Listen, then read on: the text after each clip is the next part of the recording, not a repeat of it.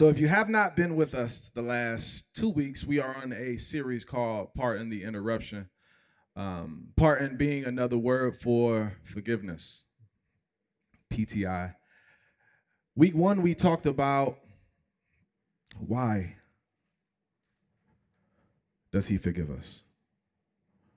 So in week 1, we said with Adam and Eve that they tried to cover their shame. They tried to cover themselves from one another, only to realize that when God is present, that there is no way for us to cover our shame. In week 2, we talked about how he forgives us. We talked about Cain and Abel, the posture that Cain came with, the posture that Abel came with. We talked about how Cain was like Waffle House, and how when we come with an offering to God, it doesn't depend on what we're trying to offer to him, but it depends upon how we're bringing ourselves to him. So now we are in week 3. We talked about why he forgives. We talked about how he forgives, but now we're going to talk about just forgiveness in general. What is forgiveness? Why do I have to do it? What does forgiveness have to do with me? We are going to be in Matthew chapter 18, verse 15 through 20. And it's crazy because Jesus is talking to them about forgiveness. And when you get to verse 21, 22, Peter's like, all right, I see what you're saying about forgiveness. And I know you was kind of talking to all of us, but when it comes to me specifically, how many times do I have to forgive? I know you told them, but Lord, me and you, we got a different type of relationship. You know how I get down. So how many times do I have to forgive? And he said, is 7 times good enough? If you look at the Eastern ancient text, says Jesus' response was 70 times 77. If you look at the NRSV version, it says that Jesus' response was 77 times. And if you look at the King James version, it says that Jesus' response was 70 times 7.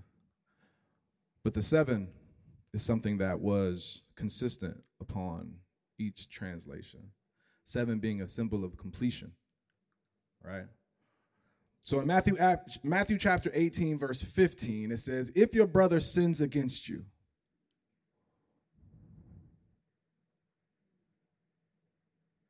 there's a lot of different versions of this scripture. I like this version because it's specific. It's not if your brother sins against the church.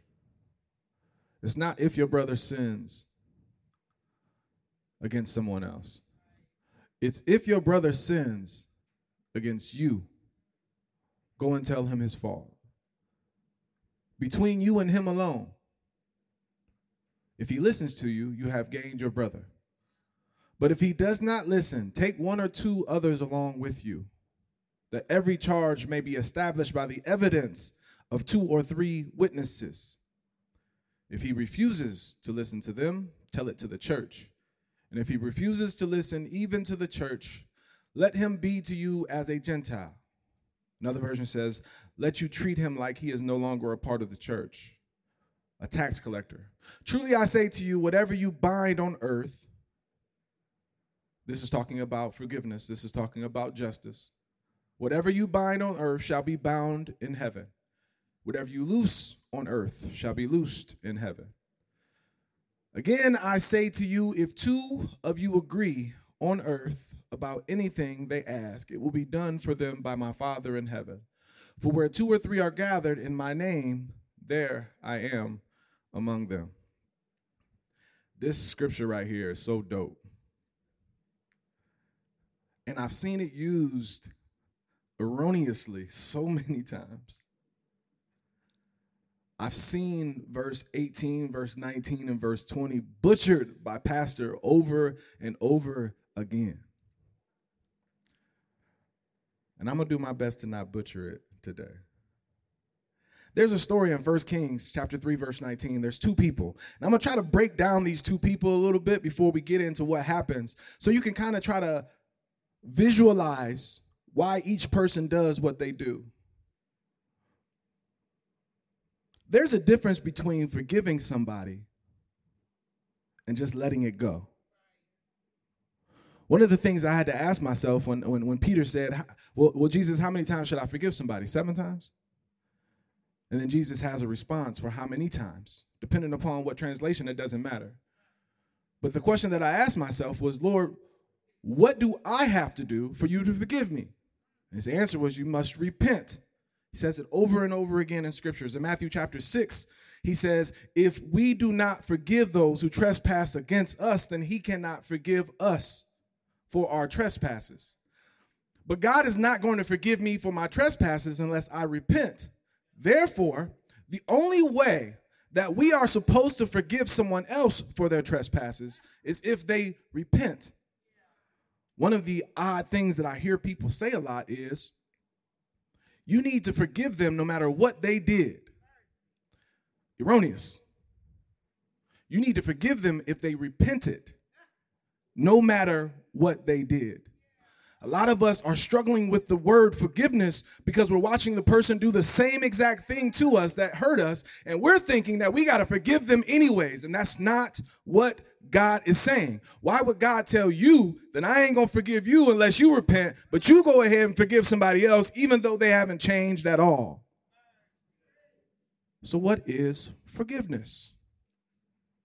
That question isn't really hard when you actually come to the understanding of why we forgive. The question becomes, Lord, how do I treat someone when they haven't repented? When forgiveness is no longer what we're talking about, what are we talking about? How am I supposed to stay in relationship with someone when they are continuously living the same exact lifestyle that hurt me in the first place? Where am I supposed to be? And there's a scripture about this in 1 Kings chapter 3, and it works out perfectly. There's two people laying next to each other. Laying next to each other in this period of time, whether you're a woman or whether you're male, it actually is very common. A lot of families, a lot of friends live together. It was the easier way. Right? So the scripture says that there's two women living and sitting and laying and sleeping next to one another. And it says that these two women have just had a child. It says that the first woman falls asleep, and she falls asleep on her child. She falls asleep on what she has given birth to. She falls asleep on what God has given her. She falls asleep on. How many times have you been that person that has fell asleep on the gift, fell asleep on the joy, fell asleep on the peace, fell asleep on the patience, fell asleep on your happiness, and now it's dead? It says the woman that was next to her was still sleeping. So when she wakes up and she sees that the baby is dead, she takes from her lap and she gives this dead baby to her friend, to her family, to the person that she loves, to the person that she lives with. And then she takes the live baby, the child that's still breathing, and she takes that baby and she puts it on her lap and she goes back to sleep. My first point is it what God gave or what man took that you're worried about? So the second person, I'm going to call her mother number 2, she wakes up. Mother number 2 wakes up to a dead baby. She wakes up to something on her lap that she did not go to sleep with. She wakes up with the thought process and understanding that something was stolen from me while I rested. And she looks over and she realizes after a while that the person that's closest to me is the one that has given me death and taken life. The person that I love, the person that I allowed to live in my house, the person that I sleep next to has taken life from me and in return has given me death. So the Bible says that her response was she took this person to the king. This is where it gets sketchy. How many times when somebody gives you death, the first thing that you do is take them to the king?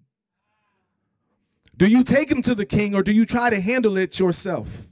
This person didn't try to handle it themselves. They took the situation to the king. The king being who the king is, the king decided that what I'm going to do is I'm going to just cut this baby in half.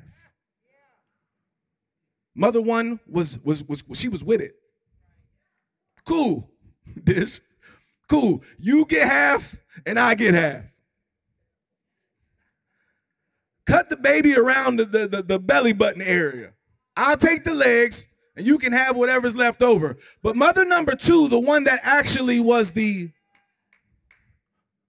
she says, no. This is where it gets deep, y'all. I would rather her have what God has given me than for what God has given me to be completely destroyed. My question for you is, what are you more worried about? Are you worried about yourself? Are you worried about the other person? Or are you worried about what God has given? What are we supposed to do when we can't forgive someone because they're still lying and saying, this is my child? What I took from you is mine. What are we supposed to do? The Bible says we can't forgive them. They have not repented. They're still lying. They're not to a place where they can own up to what they've done. But why? Why? Why? Because everything has been taken from them as well. What do you do when you have nothing? When everything that you waited for has been taken away? For woman number one, what she decided to do was she decided to take life from her friend. Take life from the one that she loved. And in return, she decided, I'm going to give her death. I'm going to give you death in return for life. The response of the king was, I know whose baby this is. I can tell by your response whose baby this is right here.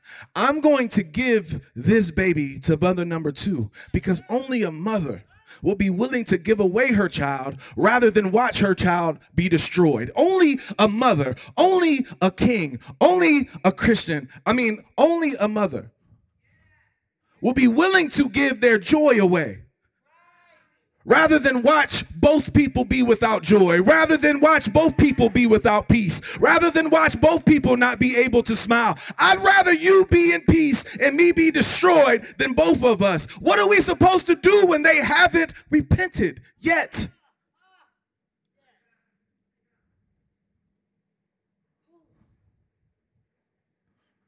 How many people out here are struggling with forgiving somebody?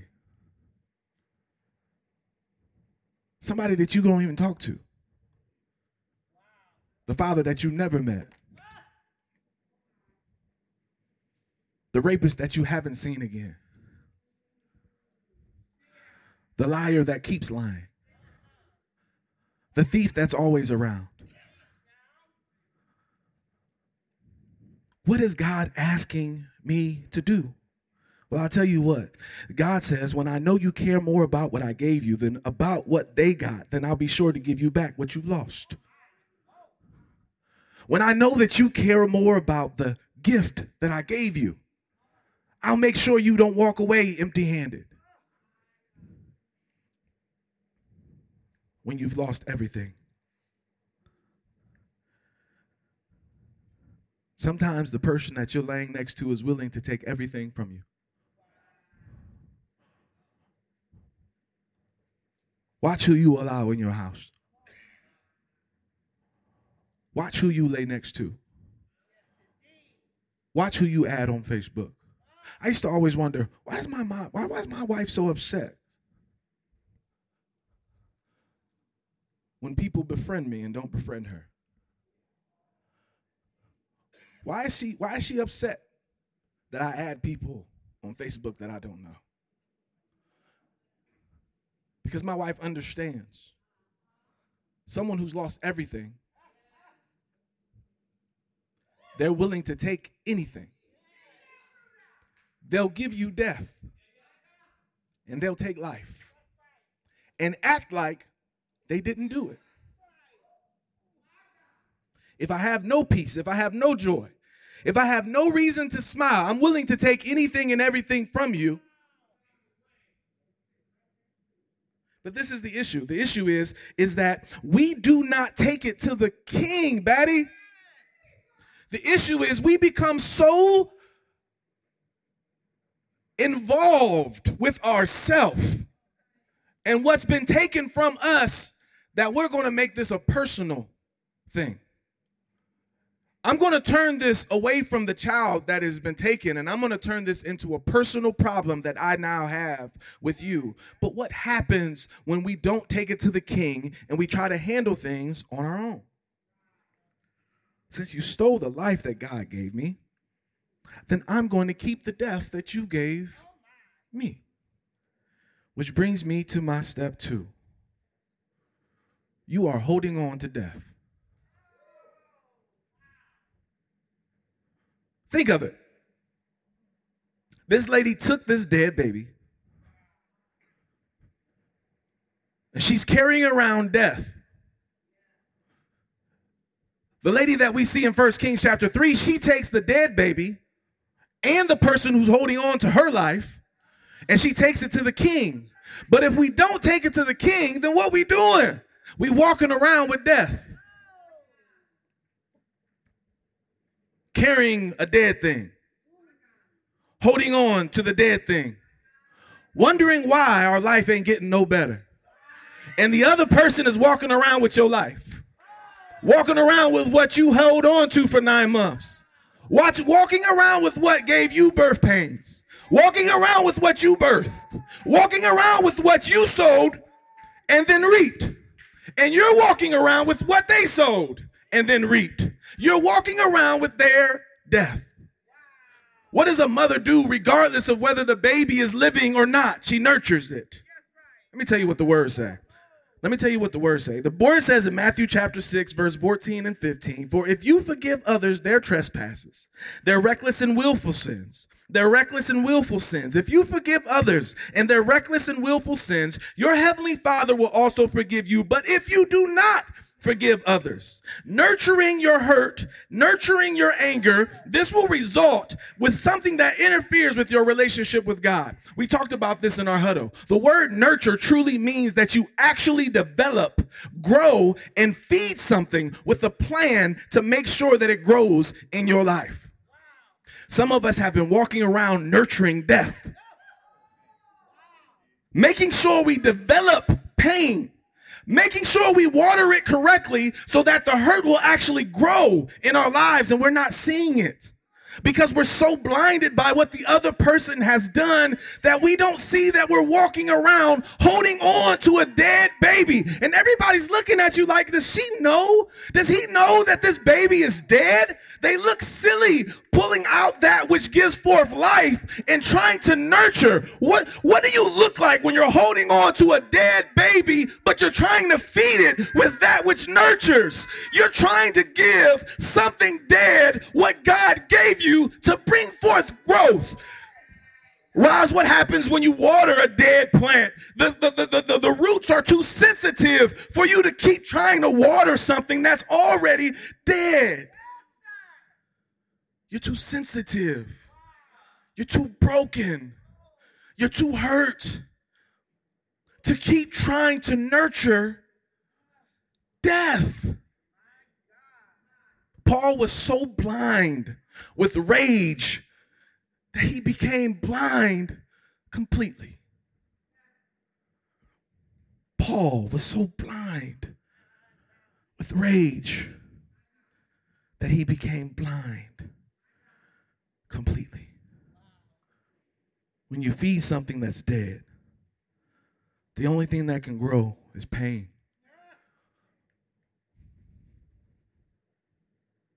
The only thing that can grow is hurt.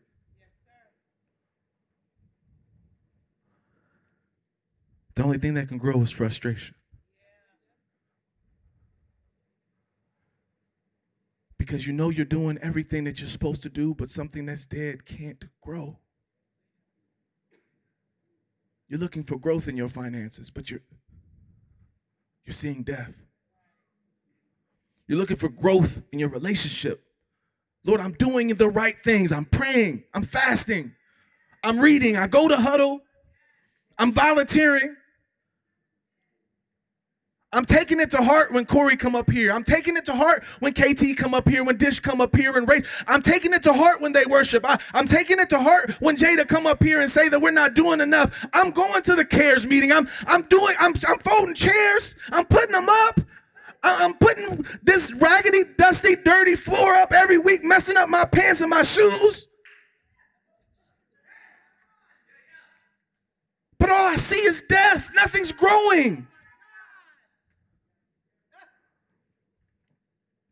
When you're done wrong, what's more important? Restoration or judgment?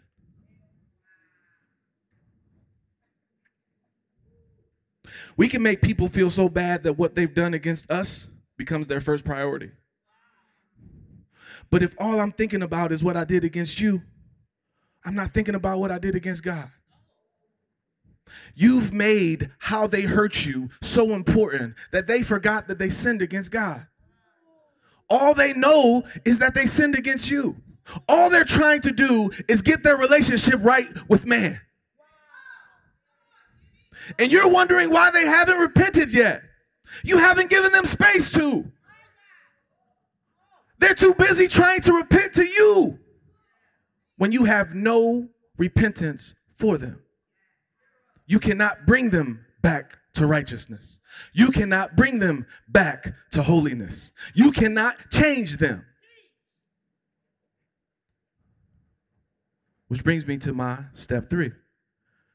When 2 or 3 are gathered. Can we put that scripture back up here? Let's break down this word real quick. Because I tell you that this word is special. Man, oh man, is this word unbelievably, incredibly, outrageously special, man. Let's go back to verse where I start at. 14, 13. For whatever reason, I feel like Tom Hanks in that one movie, when at the beginning, he was like teaching, and he had this board, something like this. What was it? It was like Demons and Angels or something like that. This is way off subject. It has nothing to do whatsoever with what I'm talking about right now. Shows you my goofiness and childishness. If your brother sin against you, this is where our first issue is. We be in people's business, they ain't even sinned against us. We thought it meant if your brother sins at all. That ain't what the word say. It says if he sins against you. Then it says, go and tell him his fault between you and him alone. That don't mean that you're supposed to take everybody with you first. That don't mean you're supposed to take the people that wasn't even there. Between you and him alone. If he listens to you, you have gained your brother. Y'all act like that's not the actual point of everything. To gain the brother, not to get back the life. It doesn't say if you go and tell him his faults between you and him alone, if he listens to you, he will give you back life, and then you will be able to give him back death, or you will be able to get rid of the death, or it just says that you will gain back. See, if somebody's your brother, that means they was your brother from birth, baddie. That don't mean that they become your brother at some point in time. That means that somebody who was your brother has lost relationship with you. And if you will do things the right way, you can gain back relationship. But if he does not listen, take 1 or 2 others along with you. Let me tell you something like this. It does not mean that you're supposed to take 2 or 3 people that you then went and gossiped to and told them what happened to you, and now they supposed to go and check somebody, and they don't even know if what you said was actually what happened, and they just a third party actually just listening to your side. It means if he does you wrong, trust me when I tell you he's a wrongdoer. There's 2 or 3 other people that he's wronged that you already know about. Take those 2 or 3 people that know what he's done because they already have evidence because he's done it against them. If you take those 2 or 3 people and you go to him and tell him his faults,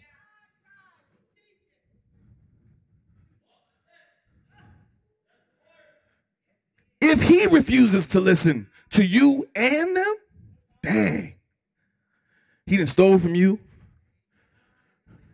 He done lied to them. If he refuses, now it's time to tell it to the community. Woo! When the community know what you did and you still refuse to listen, then you wasn't who we thought you was in the first place. Now we know you're not repentant.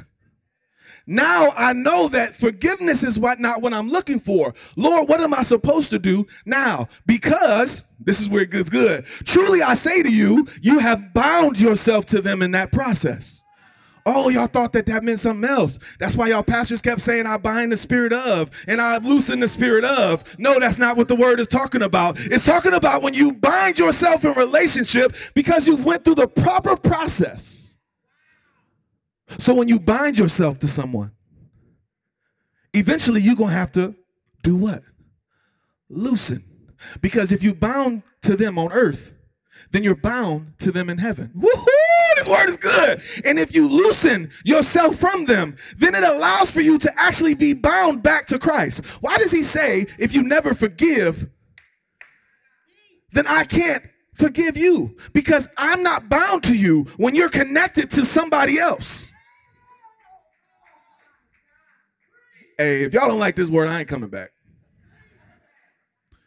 A lot of us have bound ourselves in relationship to other people because we lack the ability to just let them go. And God is saying, if you're bound to them, then you and them ain't bound to me. That's why when 2 or 3 people are gathered in the name of forgiveness, there I am. When 2 or 3 people are gathered in the name of forgiveness, you know Jesus is present. Woo, that's good. What is God saying? Let go. Let go. Let go of the bitterness. Let go of the hate. Let go of the anger. Let it go. You have bound yourself to a dead thing. You have bound yourself to a relationship. How many different things are you going to connect yourself to and not connect yourself to Christ? And you're wondering why things are going the way that they're going. Let it go.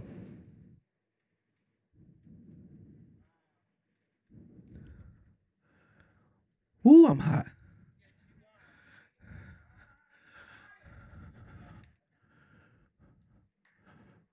I'm done.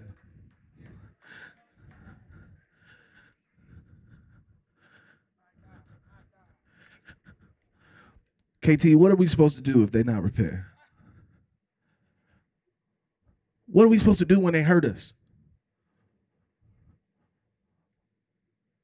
You go to them.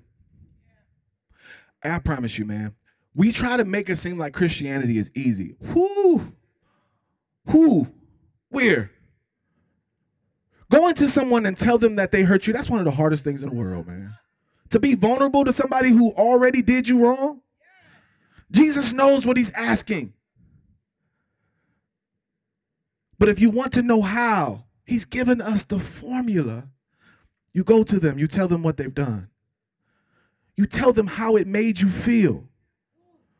But not for the purpose of them being sad for what they did to you, but because you want them to be in relationship. Like you don't want, like anybody that you've allowed to be that close to you, you allowed them to be that close to you for a reason. You love that person. You were born by that person. You were connected to that person. You were married with that person. You want to be in relationship with them. You want them to be your brother or your sister. You know them. You know that they did 2 or 3 other people wrong. So you know 2 or 3 other people are still dealing with the same issues that you're dealing with that person. Go get them. Talk to them first. Get them right first. Help them stand on their feet first. Then take them to the same person that y'all all mad at in the first place. Go through the proper steps of gaining a brother or a sister. And if they don't want to be family, let it go. Let it go. Why? So you can be bound with Christ again.